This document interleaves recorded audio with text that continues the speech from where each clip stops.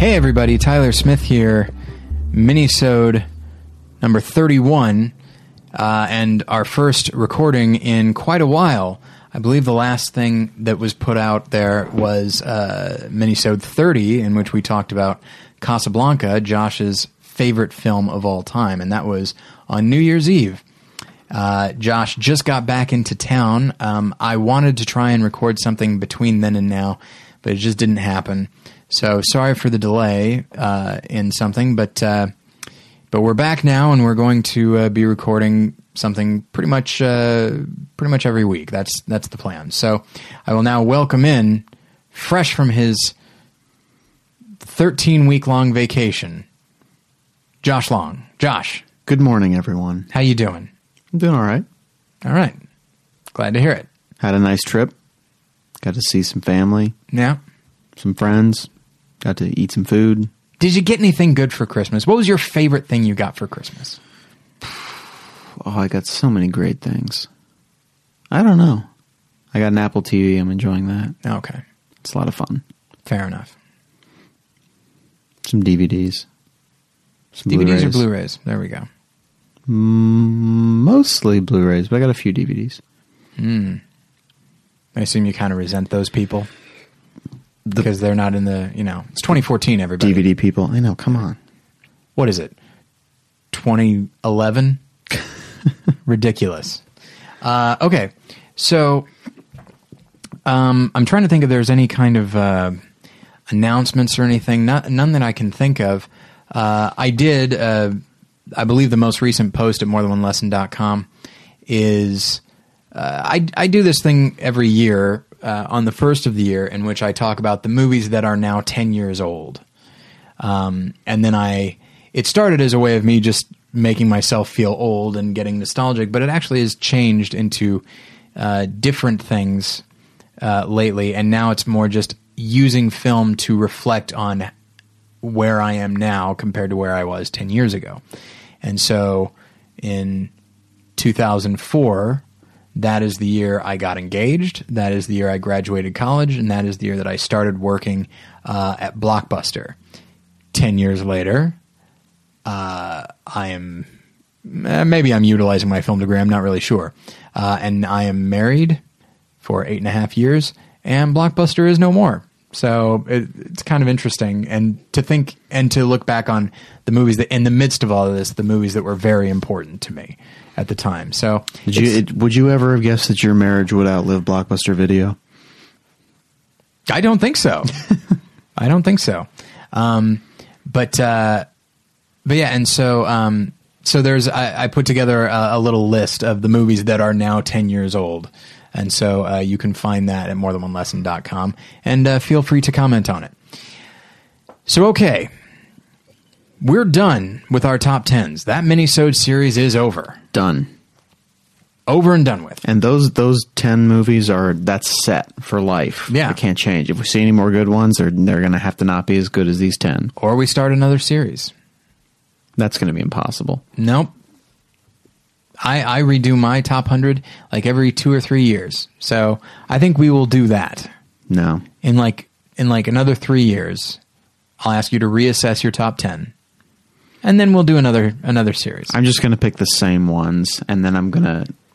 But you can't say anything the same. Maybe when we record about them. Or even better, you will have to say different things to my recording of me talking. You'll just take the old recordings and you'll talk to them. You have to say different things, but the conversation still has to make sense. But the conversation is... It'll make sense in a certain way, because you'll be like, well, the thing that I like about Rushmore, and I'll be like, I hate you.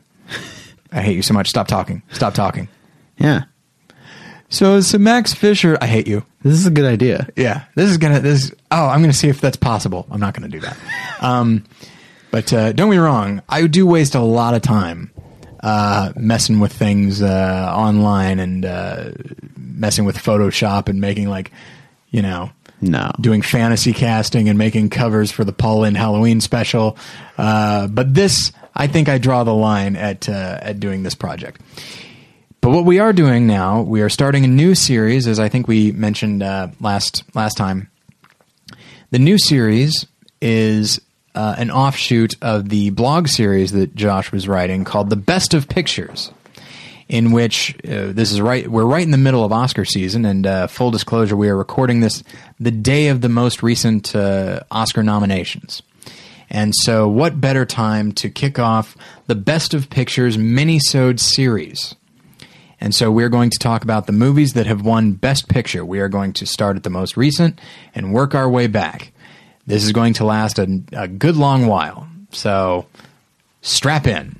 Not this discussion, but the series in general will take a while. So hope you guys enjoy it. Josh, what are we talking about this week? Well, this week, we're going to be talking about the most recent film to win Best Picture, which is Ben Affleck's own Argo. Indeed. Yes. Now, I'm just going to go ahead and read the IMDb description because it's right here in front of me. Sure. Argo. Rated R, 120 minutes, biography, drama, history. I'm not going to read all that. Acting under the cover of a Hollywood producer scouting a location for a science fiction film, a CIA agent launches a dangerous operation to rescue 6 Americans in Tehran during the U.S. hostage crisis in Iran in 1980. All right. Interesting idea. It's an interesting premise for a movie. And when it won Best Picture, it was the front runner. People expected it to. Though the various, critics awards and stuff leading up to it would not have given you that indication. But yeah, well, the critics awards did even more so than I would have thought. Like when I first heard people talking about it as a Best Picture candidate, yeah, I was like, seriously? I didn't even think that seemed like a real possibility.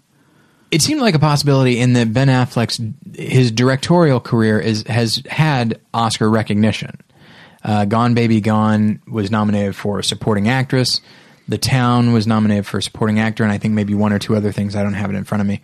And so he seemed like a director that was definitely on the rise. I know I myself was always kind of interested in what he was going to do next. I thought The Town had a flawed script, but I thought directorially and as an action and suspense director, I thought he was really solid, and I loved Gone Baby Gone. But so I went in kind of excited to see Argo. It seemed like a neat idea. And unfortunately, I was disappointed by it. There are people I know that really like the movie, and people I know that, I'm not sure if I'd say they hate the movie, but they really don't like it. I'm somewhere in between. I wanted to like it a lot more than I did. There are things I admire about it, but by and large, it feels like kind of not a wasted opportunity, but they didn't do anything remarkably interesting with the premise. Yeah, I don't feel like it's a bad movie, but I feel like it just has a lot of flaws, and I think it has more flaws than you would think would be a Best Picture winner.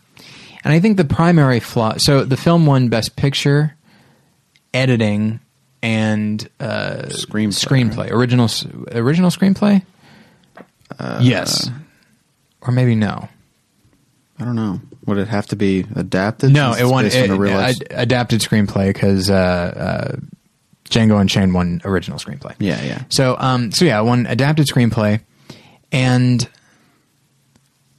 that one kind of bothers me. Well, I mean, they all do. Maybe not the editing. I'll get to that in a minute. But the screenplay really kind of bothers me because I think the screenplay is where the film breaks down. I think it's acted very well. I think it's shot very well. I think it's edited very well. And I think directorially it's put together very well, but at a screenplay level, it's so simple and simplistic and basic. Yeah. And most especially in the character things, I think. I for those of you who some people may have already read the article that I wrote on it for the website. This is one of the ones I think back until how far have we gone back? Braveheart was the last one. I think. Did I never do Braveheart? I think I did. I think you did. Yeah.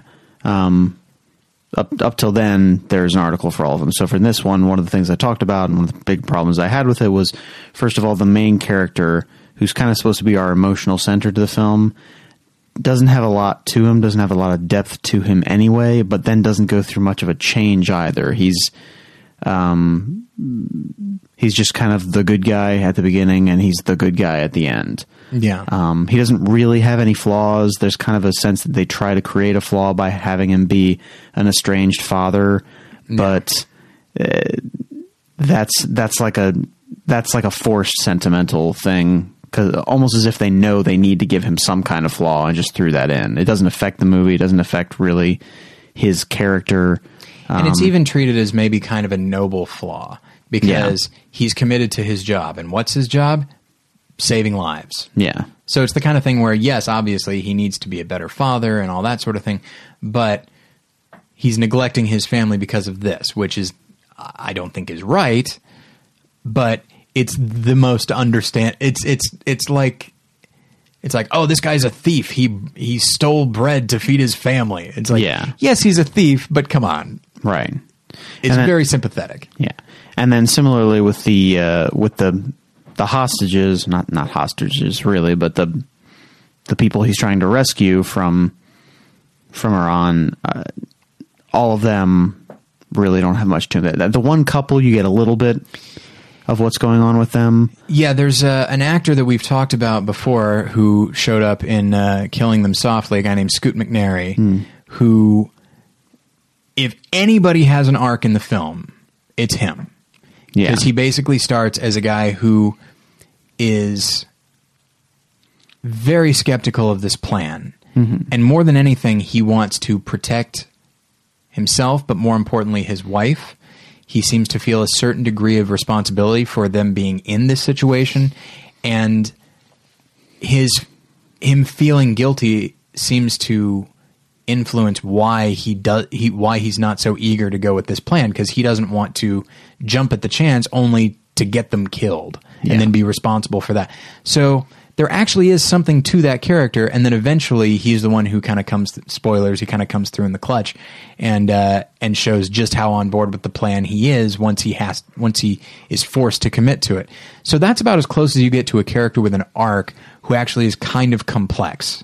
Right. And he has a little bit of a conflict with his wife too, so there's something. Yeah. There's something there so that those characters have a little bit to them. But then again, I mean, how much of the movie would you say actually features them doing that stuff? I mean, is it 10%? Is it maybe 20? I don't know. Maybe 20. And it's, and probably not even that. It's just, it's weird. The film is very much an ensemble cast, which is not the worst thing. There are movies that I love that are a big ensemble cast. Like your favorite movie, for instance. For instance, yes.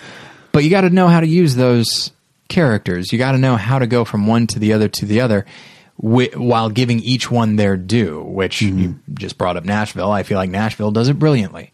I feel like I know who a good portion of those characters are, and the ones that I feel like I don't know very well, I get the impression I'm not supposed to, or maybe they are by their very nature unknowable. Yeah. And so, whereas this, it felt like I'm supposed to sympathize with these people, and I do, but simply by virtue of what they are, not who they are. Yeah. Does that make sense? Yeah. Like, they are in danger, so immediately I'm going to sympathize with them, right. And that's it. And I wonder if this is something I've started to wonder recently, because sometimes in the mad rush to find things that we can adapt into movie stories, I feel like recently have been picking more historical or ripped from the headlines things, that stories where the people who lived those stories are still around and very much alive. So when that happens, I think there can be a tendency to feel beholden to those people in some way. Yeah. To portray them in a way that they are comfortable with being portrayed. So, the real life Tony Menendez, the character on which Ben Affleck is based. Tony Menendez. Tony Menendez, sorry. He's not, to my knowledge, one of the Menendez brothers. You never know. They were tricky. But like, does that affect it at all? Does that in some way affect how flawed they're even allowed to make that character look?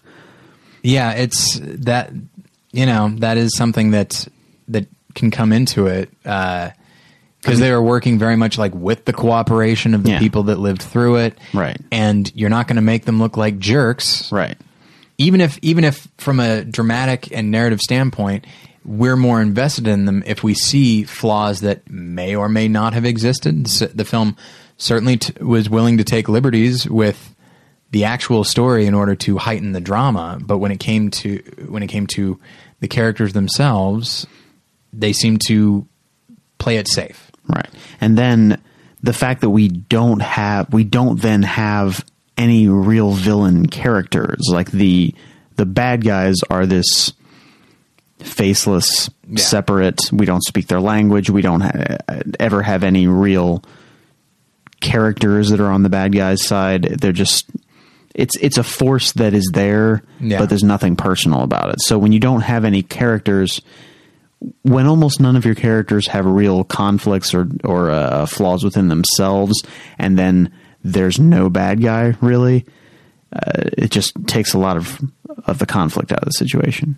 Yeah, I go back and forth on that one, actually, because, and I feel like, here's the thing, I think if the film was better, and I think if the script was better, this might not be an issue for you, because I do believe that if we're going to be put in the position of certain characters, and we're kind of meant to see the events through their eyes, well, they're in a hostile environment, filled with, surrounded by people that do not speak the language they speak, and they are in danger, and they probably don't see the people that are, endangering them. They probably don't see them as like full-fledged people with like motivations and all that, because all they know is I'm in danger and these are the people that are going to maybe hurt me.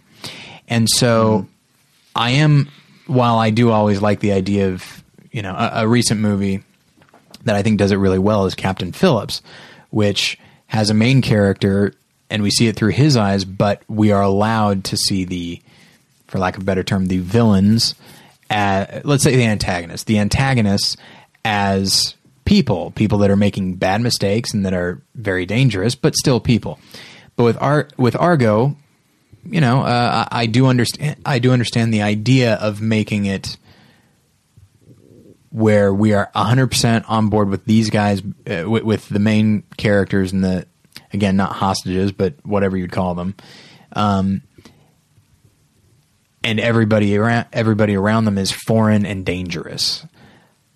I understand the instinct to do that, but I feel like it takes a better script and maybe a better director. I think Ben Affleck is a good director, but I think maybe it takes a more nuanced and complex director to make that work without making everything seem simplistic. Mm-hmm. And it's worth noting, I mean, I just compared it to Captain Phillips, and I think the comparison actually bears itself out to a certain extent. Paul Greengrass is a better director than Ben Affleck, and Billy Ray is a much better writer than Chris Terrio. Thank you. And so I think, when you have, frankly, a better filmmaking force behind it, because this cast is great. This is a great cast. Yeah. I think you could probably get a better actor than Ben Affleck in that main role, but he's not a bad actor. No.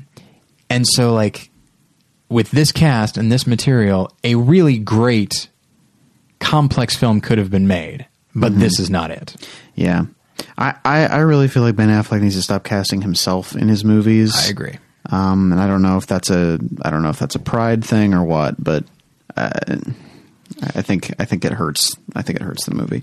As somebody who back in school when I was making movies, I would regularly cast myself, not because, hey, look at me, but sometimes it was literally out of necessity. Out of necessity. Well, I mean, obviously Ben Affleck can cast anybody he wants, but it's also like, well, I know what I can do. And so rather than try to find somebody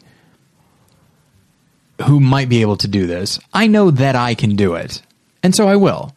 And so I will say that, did you see The Town? Yeah. I thought he was very good in The Town. His performance was very good. And that's the type of character he can play well. Mm-hmm. Even still, this isn't to say that he's playing that role poorly, but he has this tendency to cast himself as this noble hero and everything, who doesn't really have a whole lot wrong with him. You know, even in the town, he's a bank robber, but he does it so that he can like help people ultimately. Yeah. Which, and he doesn't want to do this. Like, right. He does it so that he can get out of town and put this life behind him. Yeah, absolutely. Right. Compared to, of course, you know, Jeremy Renner's character who loves doing this and is kind of a wild card and all that sort of thing. Right. So yeah, no, there is that. And certainly, if somebody else had played Tony Mendez, you know, the character is, you know, as you can tell from the name, the character is Hispanic, and there's any number of very interesting Hispanic actors who I think just by casting them, it makes the character more interesting and more complex. The first one I always jump to is Benicio del Toro, who's one of the most interesting on-screen presences I've ever seen. Yeah. You know, you throw him in there, and suddenly, and Benicio del Toro does not have like conventional leading man looks. Also, he doesn't seem the safest. He doesn't Right. seem like someone I would trust thrown into that situation. Exactly. I mean, think about like his performance in Traffic. He's playing about the most noble character in that film, but he still seems like a flawed, real person that who doesn't necessarily have everything worked out. Ben Affleck's character seems like he's got everything worked out, and that everything's going to turn out fine because just look at this lantern jaw. I don't care if he grows a beard or not. Look at this lantern jawed guy. Yeah. And so that was this lantern jawed daredevil. Yeah, exactly. Yeah. But yeah. And so but that's the thing. You have a really great cast, and if there had just been a better creative force behind it, this would have been just like I think a really, and you know, sorry, I'm getting distracted, but like directorially, it's not bad as far as suspense. There are sequences in it that are genuinely very suspenseful. So maybe it is just the script. Yeah. And admittedly, a director's ability to recognize when a script needs work. Yeah. That makes a difference too.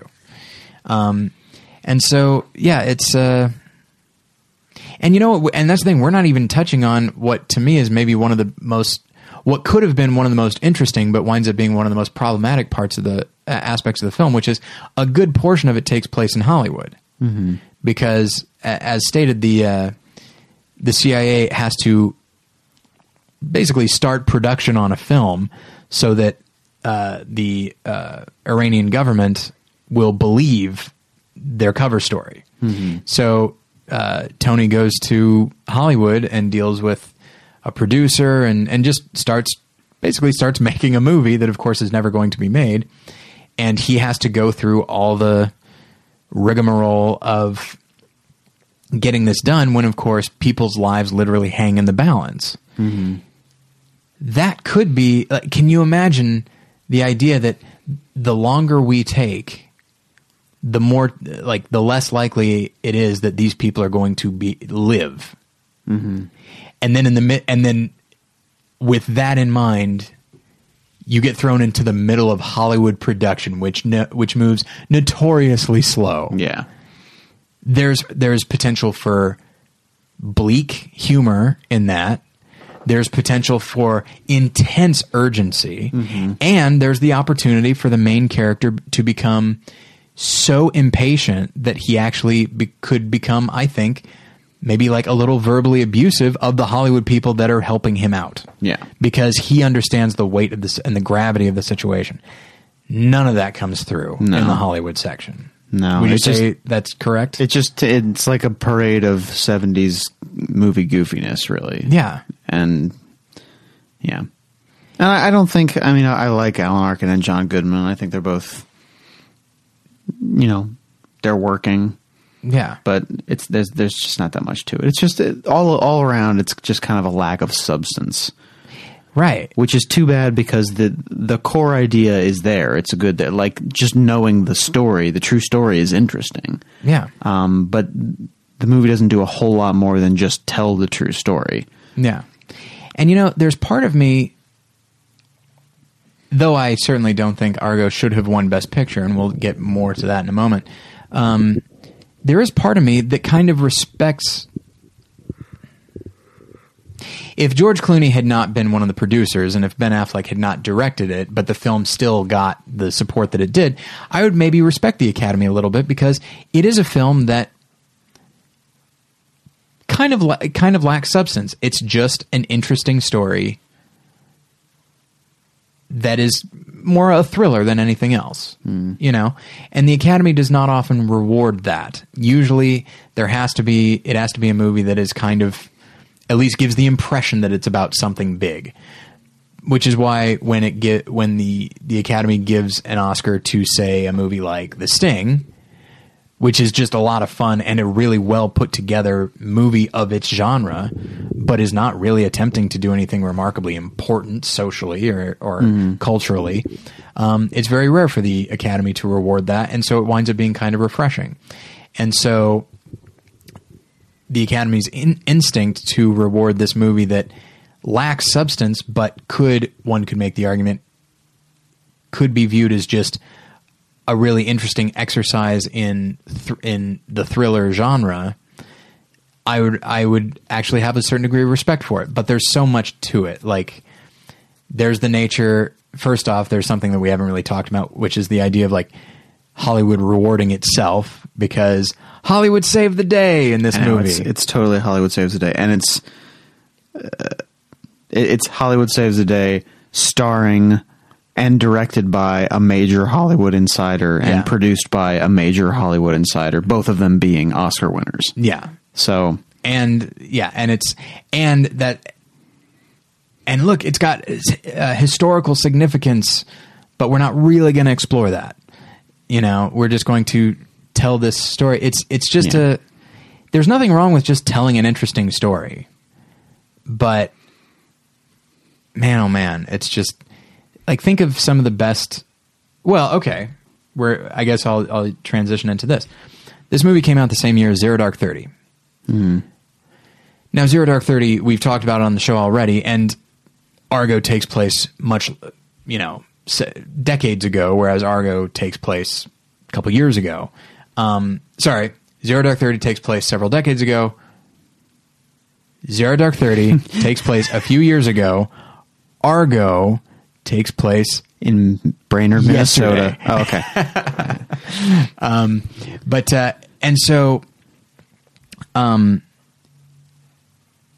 that can make a big difference in how a filmmaker approaches it. You know, when you make something that takes place decades before, you feel like you kind of have a safe view of it. Mm-hmm. And Argo feels very safe. Zero Dark 30 has an immediacy to it, and it seems like it is trying to say something about something that is going to be remembered as culturally significant many decades to come. And it's trying to explore, okay, this is a big deal, and we're kind of happy about it, but what now? Yeah. What do we do with this thing that we wanted to happen so badly? And now that it has, is everything fixed? Right. Not at all. That is a more challenging movie. Yeah. The same thing with The Master, which also came out that year. The Master is a much more challenging movie because it kind of raises some questions and doesn't offer a whole lot of answers and has a lot to think about. Yeah. Whereas you don't really need to think in Argo. Yeah. You watch it and you're happy at the end and you're done. Yeah. And you go eat your ice cream. Are you required to eat ice cream after you see Argo? I did. I don't know. I assumed everyone was. No, yeah, but you need. Well, I know what happened after you and I saw Argo. I don't remember. Somebody pulled out in front of you as we. That was after seeing Argo. Yeah, I hate that movie. Yeah, basically, Josh and I got in a car accident that was not Josh's fault. Yeah, Josh still had to bear the brunt of it because the guy drove away. Yeah. Hit and run. But, yeah, this is all because I said the thing about eating ice cream. But it just seems like it's nice, and you do something nice. It's just nice. Yeah. That's all there is to it. You know, I've been thinking about this lately. Like, I don't think every movie is meant to necessarily stick with you. No. But, some movies are just meant to be kind of fun and interesting while you watch them, and then when they're over, you go on with your life, and you've spent 2 hours being engaged in some way, right? And that's or fine. Escaping, yeah. Oddly enough, this year, for me, that's what Gravity is. Gravity is a movie that I feel no desire to return to. It was a lot of fun, and it was very engaging while I was watching it. I feel like the only way it will be as engaging as it is meant to be is when you see it in a theater, so Yeah. I'm not going to be buying it on Blu-ray. Yeah. You know, it's just... And there's nothing wrong with any of that, you know? But what I will say is about Argo is...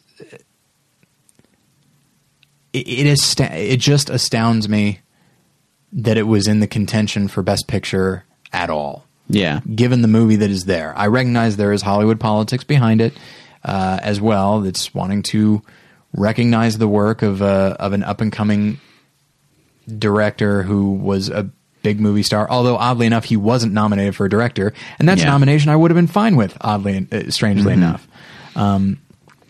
Because I think he creates a pretty solid tone throughout, minus the Hollywood stuff. And so I know that there's all that baggage to it, but aside from that, just based on the merits of the film itself, I'm astounded it was nominated at all, much less won. Yeah. It's a movie that I think most people have forgotten about, even though it came out last year. I don't think about it. It seems weird. It seems strange to me that we're starting our Best Picture series with it. Yeah. You know? And one thing that I when talking about the Best Pictures, and obviously Best Picture is not the end all be all. There are plenty of movies that were nominated and some that even weren't nominated that have become way better known than the movie that won Best Picture that year. Yeah. In a few days from when this posts, you can actually go and listen to Battleship Pretension. Josh was a guest, and we talk about various mistakes that the Oscars have made over the years. But so I know that Best Picture is not the end all be all, but it is fascinating with what, like, we use terms like Best Picture, and that's just the term that we use. But when you actually take the time to think what that actually means, Hollywood is saying, of all the movies released this year, this was the best one. Yeah. Of all the hundreds that thousands of people put tons of work into, this was the best we put out. Yeah. And then when you look at it in terms of all the Best Picture winners, and you have this collection of, what is it, like 85?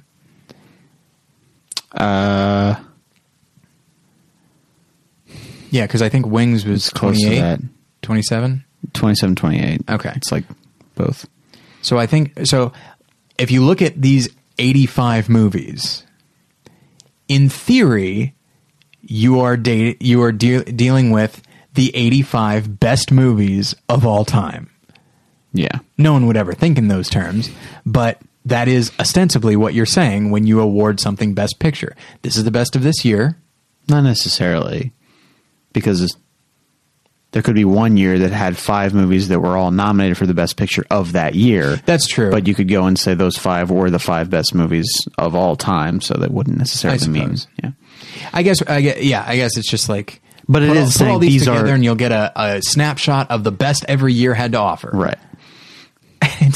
It's ridiculous. And I don't know anybody that would ever think about it in those terms. Yeah. It's just it's a strange thing in general to have. Yeah.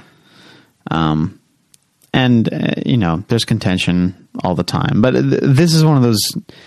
Argo is one of those years where people are going to complain about it because there were a lot of...